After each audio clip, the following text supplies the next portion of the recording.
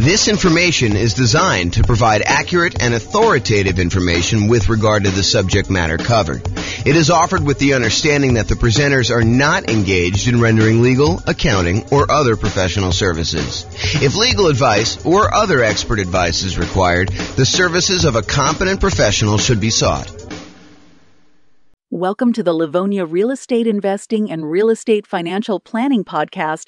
Learn all about investing in real estate in Livonia, Michigan, with a combination of real estate financial planning and modeling with numbers specific to Livonia, plus syndicated, more generalized recordings of live and pre-recorded real estate investing classes, not all of them specific to Livonia. Be sure to stay tuned after the podcast for a message from our sponsors. Well, good morning and welcome, everyone. I am your host, James Orr, and today we have another, I would say, somewhat exciting class. This is sort of the class to get you ready to get a mortgage to buy investment properties, whether that's doing it as an owner-occupant to do like the nomad strategy or house hacking, or to go out and just buy straight up non-owner occupant investment properties with 15% down with PMI, or 20% down, or 25% down, or 30% down, or whatever it is you're doing there.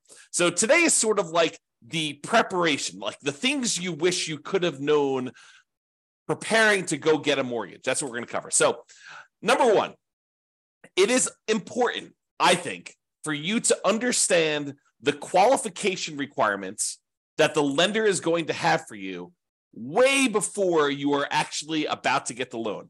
In other words, you should not do this. You should not say to your real estate agent, let's go look at properties tonight, find the property that you want the first time out accidentally, which happens all the time, and then be scrambling to figure out what you need, what you should have done 3 months ago in order to get your loan. The time to do all of this work, the time to find out, hey, what am I going to need to provide to you? What are the qualifications for this particular loan program that I'm looking to do? How does it impact me with my specific credit score? And I will tell you, we are in a state of flux. I'm recording this live on April 27th, 2023. And I believe May 1st, a whole bunch of lending changes hit the market. So you really do want to call your lender and find out, hey, what are the requirements going to be for me? How is this going to impact me with my specific credit score going to get this, whatever it is you're trying to do? And so you need to call your lender. You need to find out exactly what the qualifications will be long before you are out looking at properties ready to buy a house. You really want to take care of this stuff and this is more of a bigger picture, like philosophical thing. You want to be strategic about your real estate investing. You don't want to be just focused in on, okay, the very next thing I need to do, let's just focus in on doing that. No, I think you need to be thinking 1, 2, 3, 4, 5, 6 steps ahead, which is why I think you want to go through the process we've outlined for the entire real estate investing strategy. Sure, you can do it if you're like under the gun and you feel compelled to really do it right now. Yeah, you can do some things and then kind of like learn as you go. But it is better for you if you have an understanding of the entire process laid out and you can be thinking a couple steps ahead.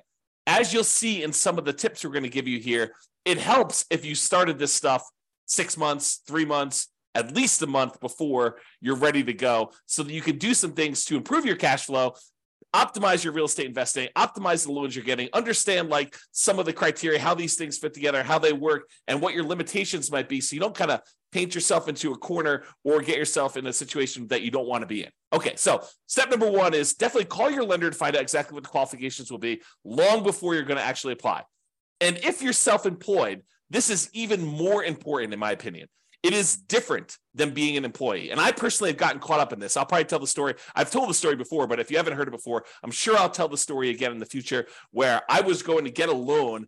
And because I was an owner of a company, I got stuck in this situation where I could not qualify for the loan, even with amazing income, even with amazing reserves. I ended up having to buy the property. I ended up buying 2 properties at the same time. I ended up having to buy one of the properties for all cash. And the other one, I had to get my parents to co-sign with me. A year later, when everything was kind of like unworked out and they kind of like all cleared up, I was able to just do a refinance on the property. But it was very weird as a 45-year-old man calling my parents and saying, hey, So really weird things going on here. I'm trying to buy 2 houses. I'm going to buy one of them all cash. I don't want to liquidate some other investments to buy the second one cash, and I'd really like to have a loan on it.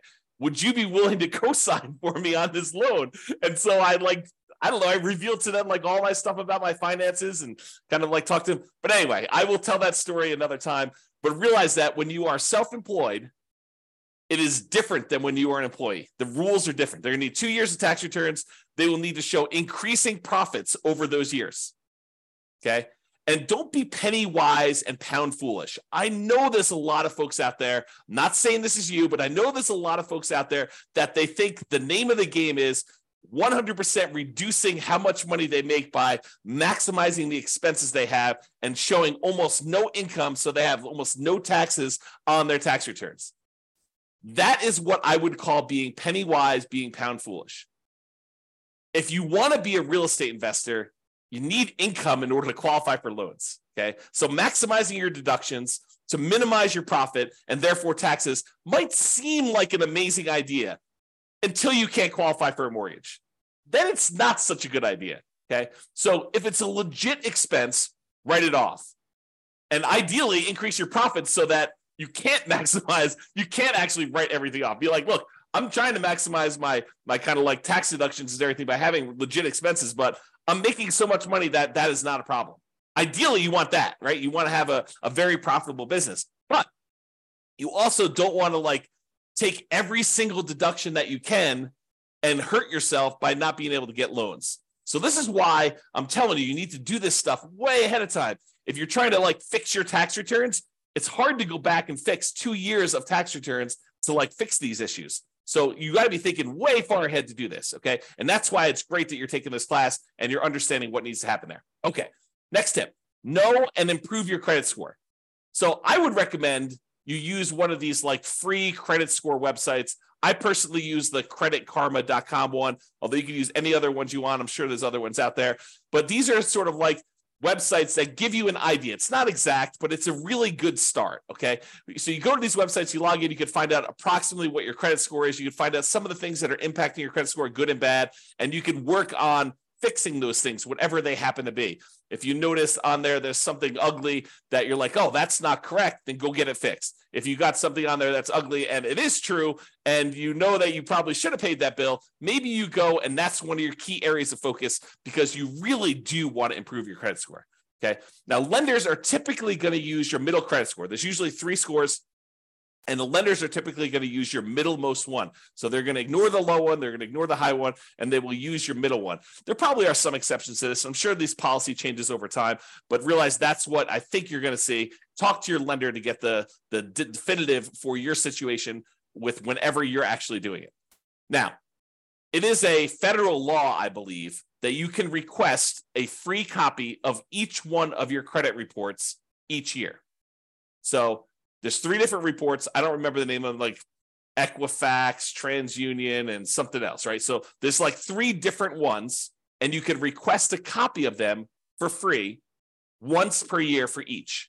So what you could do is you could say, okay, every 4 months, I'm going to request a copy of a different credit report, and then you could always have a new credit report sent to you every 4 months. Then what you do is you could look at that credit report, see what's being reported on that one, fix any inaccuracies, address any credit blemishes you have on that, improve it. Then 4 months later, you pull a different credit report. You ask for another free one, but from a different company because you can get one each year. And then you do the same thing. You fix any inaccuracies, you address any credit blemishes, you try to improve on this. You're like studying this, you're going on websites, you're reading about things, trying to improve it, or you're talking to your lender if they're qualified to be able to help you, which we'll talk about here in a second. You're really trying to maximize and improve this, and you're doing this consistently over time to improve this stuff, okay? Then after you've got to the point where you've requested the 3, then you can go back and start requesting the first one over again 4 months later. So you're constantly cycling through and doing that every 4 months if you want to do that, okay? Now, why am I making such a big deal about knowing and improving your credit score? Because your credit score can impact your interest rate, the mortgage interest rate you can get, which impacts your cash flow. We're in a market where prices have gone up a lot in the last few years. Interest rates are up a lot in the last year plus. rents are up, but they're not quite up enough to counteract these really, really high prices and the really, really high interest rates, so that it's harder than ever to have great cash flow on properties.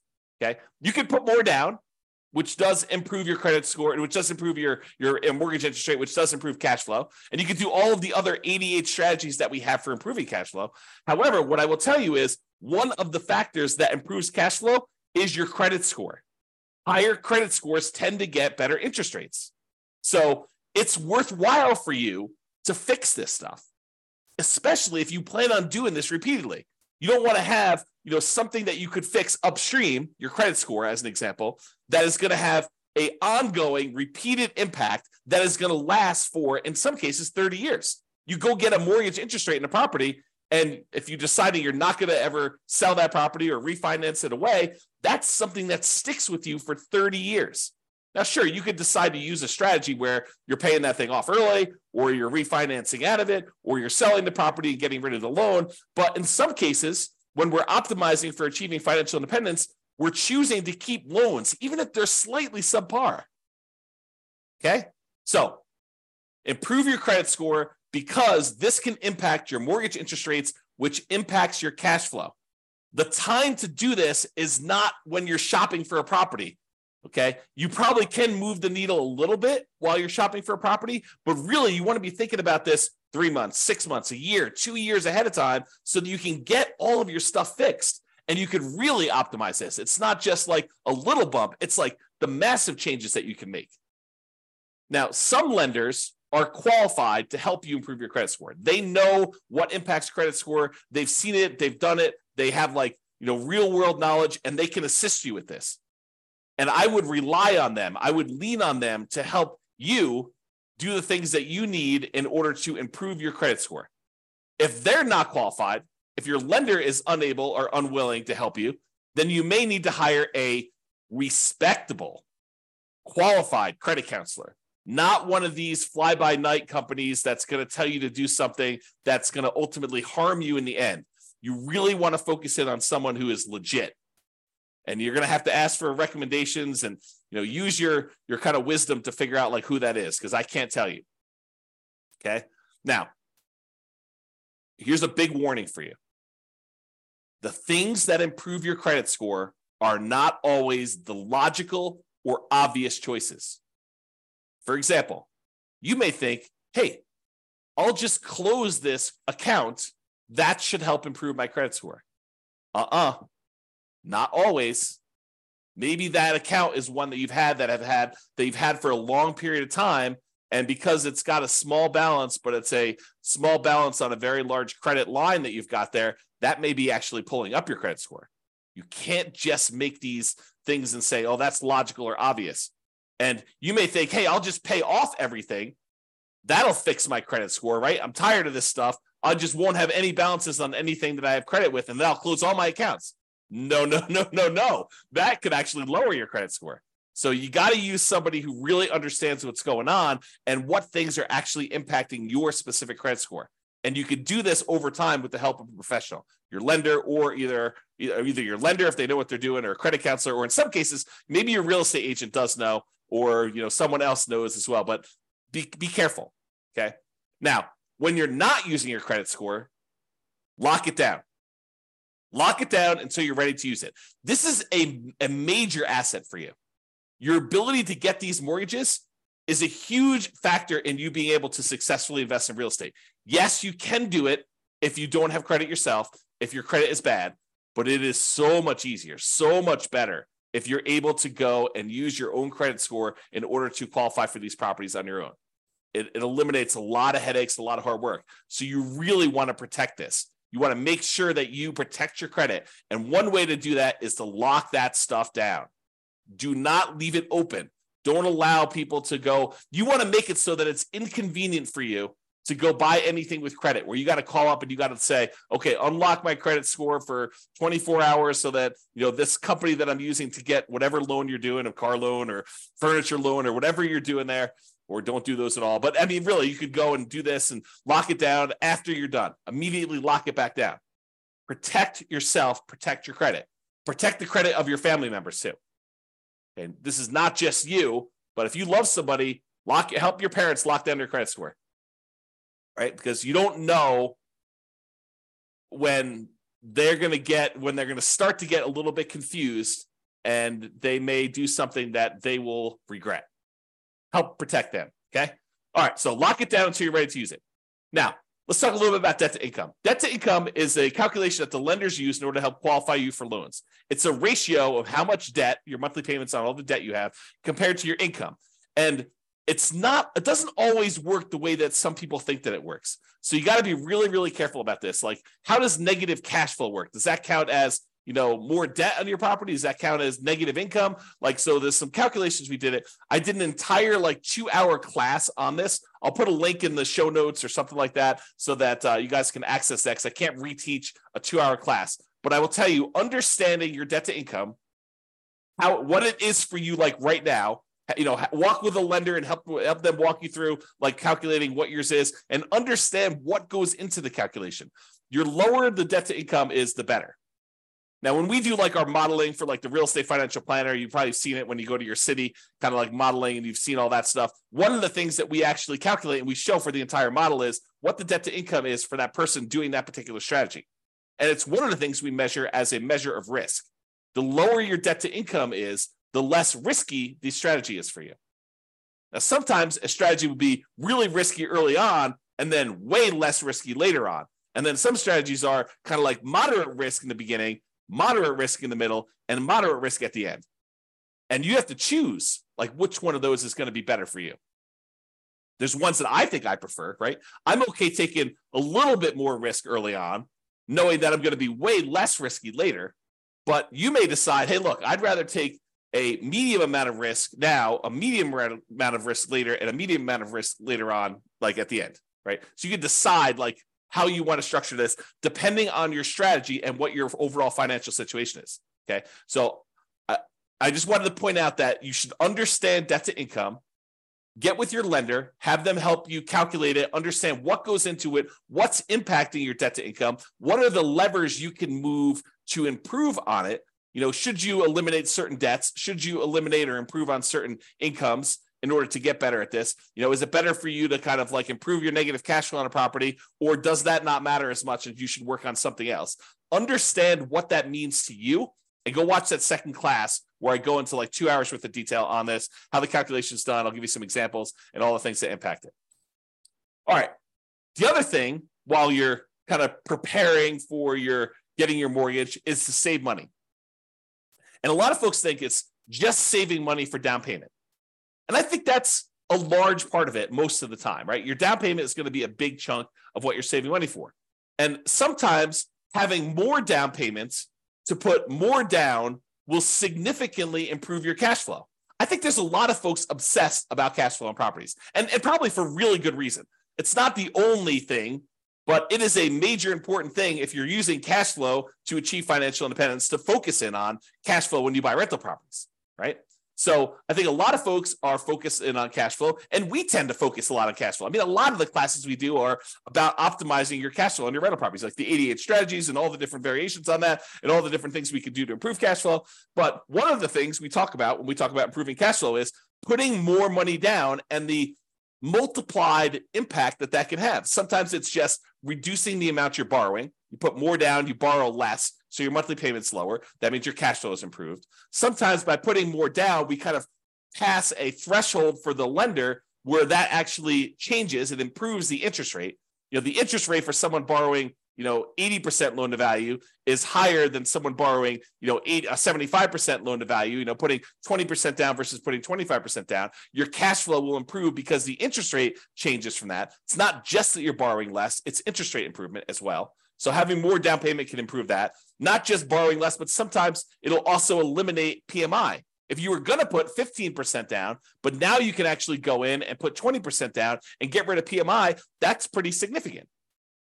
And we've talked a lot in the past about how, what is the return, the extra return you're getting on this extra down payment, and is it worthwhile to do that? We've done some classes recently on how to do those calculations, so go watch those as well. But while you're prepared to get your loan, you're saving money so that you have this down payment. In addition, you're saving money so that you can, at your option, if it makes sense to you, choose to prepay any private mortgage insurance.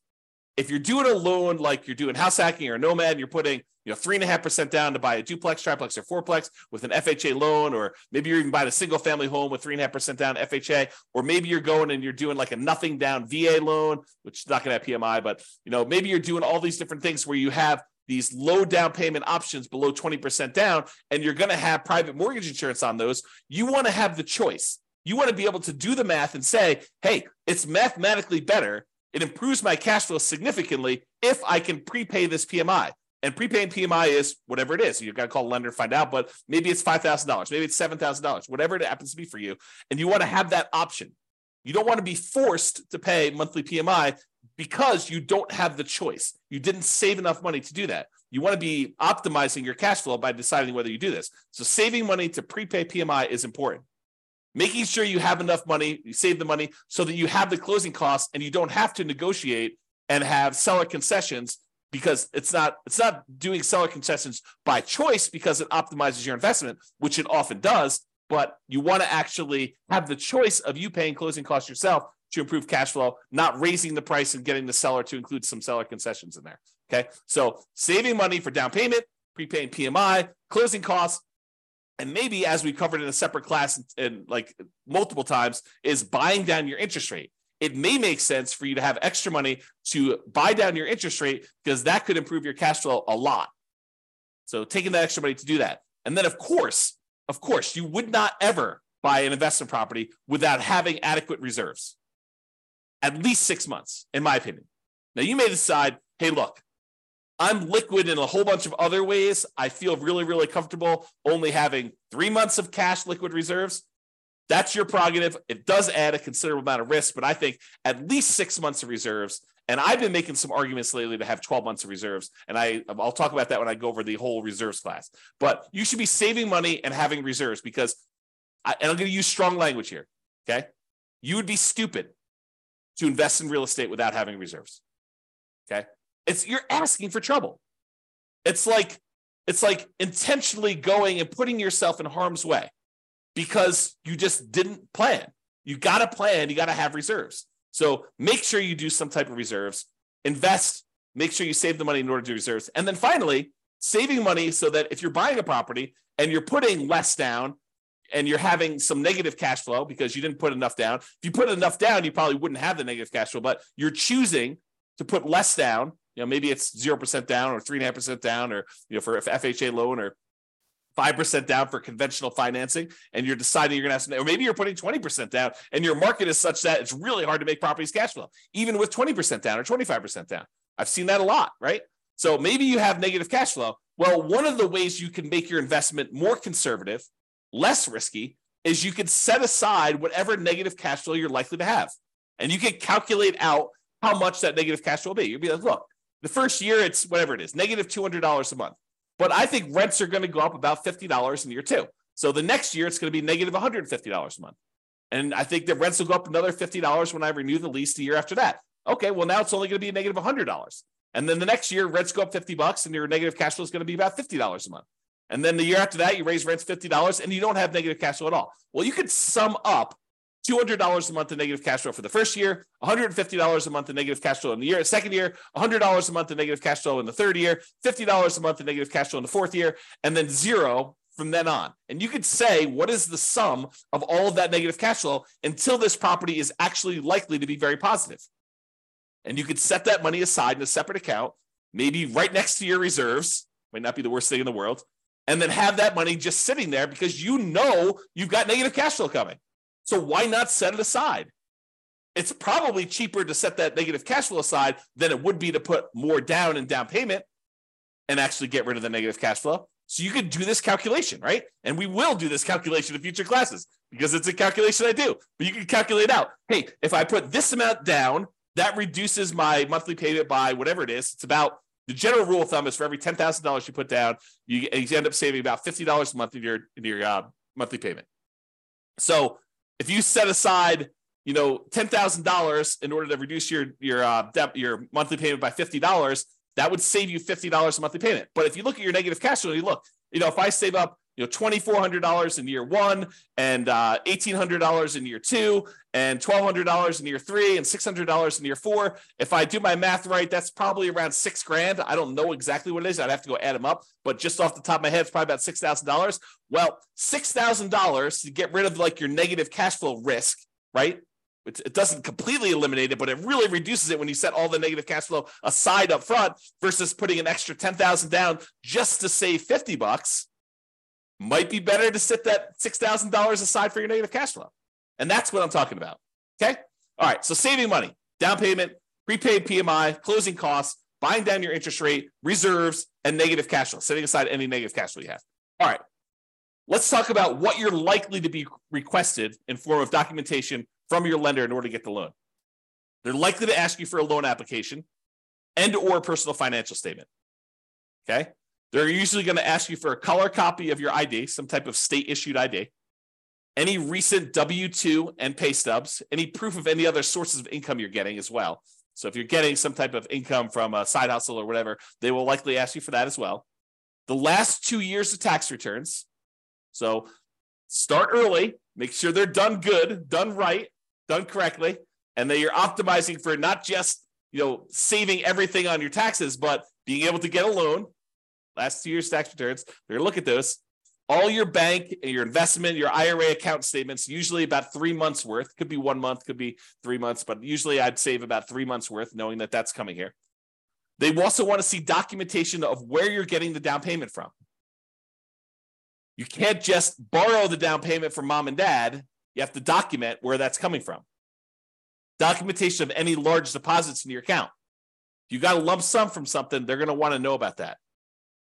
And then on each one of your properties, any of the leases, proof of insurance, any HOA documentation for the HOA and payments related to that, mortgage statements for all the properties you own. And then if you close on any properties recently, they're going to want to see the HUD-1 or settlement statements for all the recent purchases. So that's a good general list of what you might expect to see a lender request from you.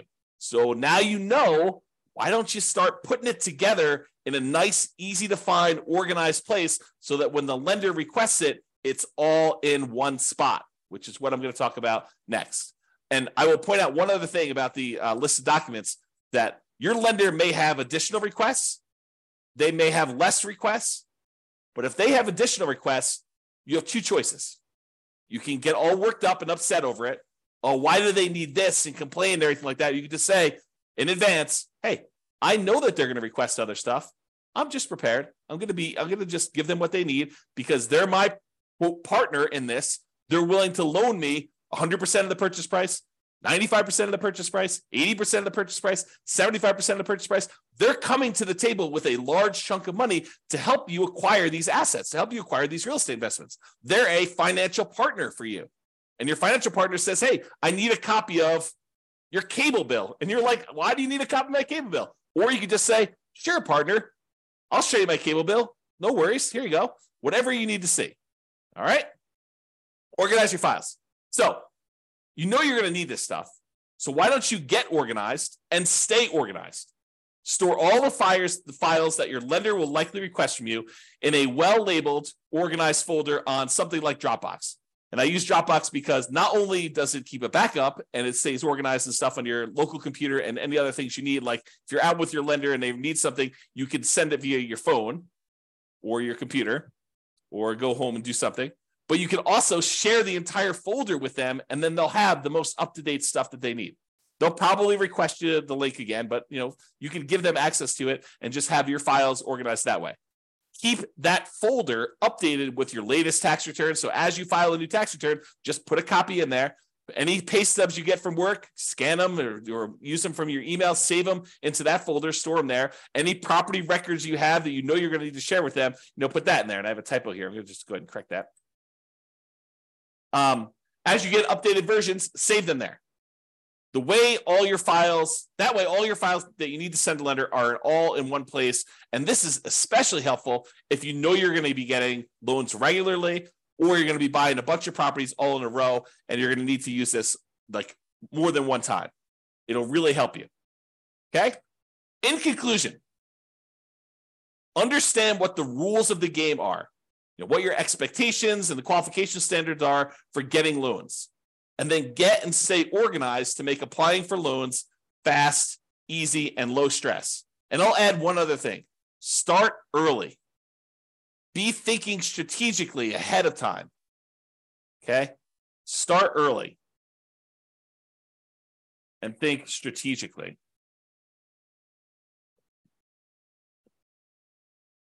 Okay? That's all I got for you. This has been James Orr. Hope you enjoyed this class. I definitely enjoyed it. And we will talk to you at the next class. Bye-bye for now. With home prices up, mortgage interest rates up, and rents up, but not quite enough to counteract the higher prices and interest rates, cash flow on rental properties in Livonia is harder than ever. Book a call with the Real Estate Financial Planner to apply our proprietary 88 strategies to improve cash flow on your rentals. See the show notes for a link to schedule your call and improve your cash flow today. If you're a real estate agent, lender, or professional in Livonia that wants to help our real estate investor listeners, consider reaching out to learn about collaboration opportunities with this podcast. We'd love to add more value to our listeners by having you assist our investors buy, sell, and finance their real estate investments. See the show notes to schedule a call to discuss collaboration opportunities.